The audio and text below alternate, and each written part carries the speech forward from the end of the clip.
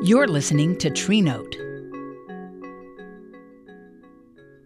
With the winter holidays approaching, I'm baking festive goodies, a joyful counterpart to our shortening days. As an ecologist, many of my favorite recipes involve trees. But I'm not alone.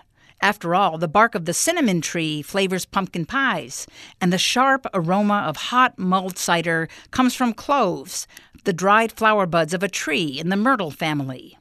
And there's vanilla. Natural vanilla comes from a vine-like orchid, which gets its support by hanging from the branches and trunks of trees. Native to Mexico, vanilla is now cultivated in tropical areas worldwide. Trained workers must transfer pollen from male to female flowers by hand. The seed pods are then fermented, causing them to release vanillin, the active ingredient.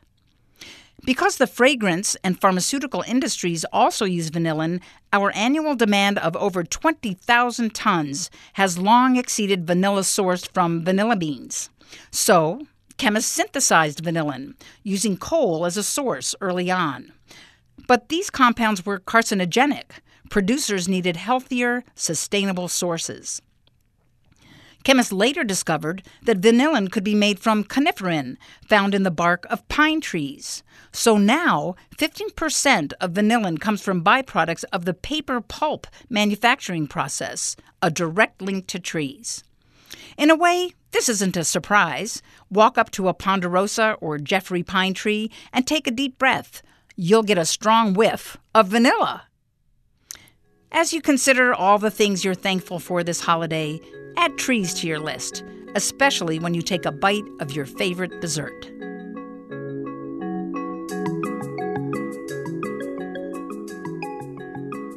Tree Note is a production of KUER. The show's executive producer and editor is Christy Miners, and audio production and engineering by David Childs. I'm Nalini Nadkarni, and this is Tree Note.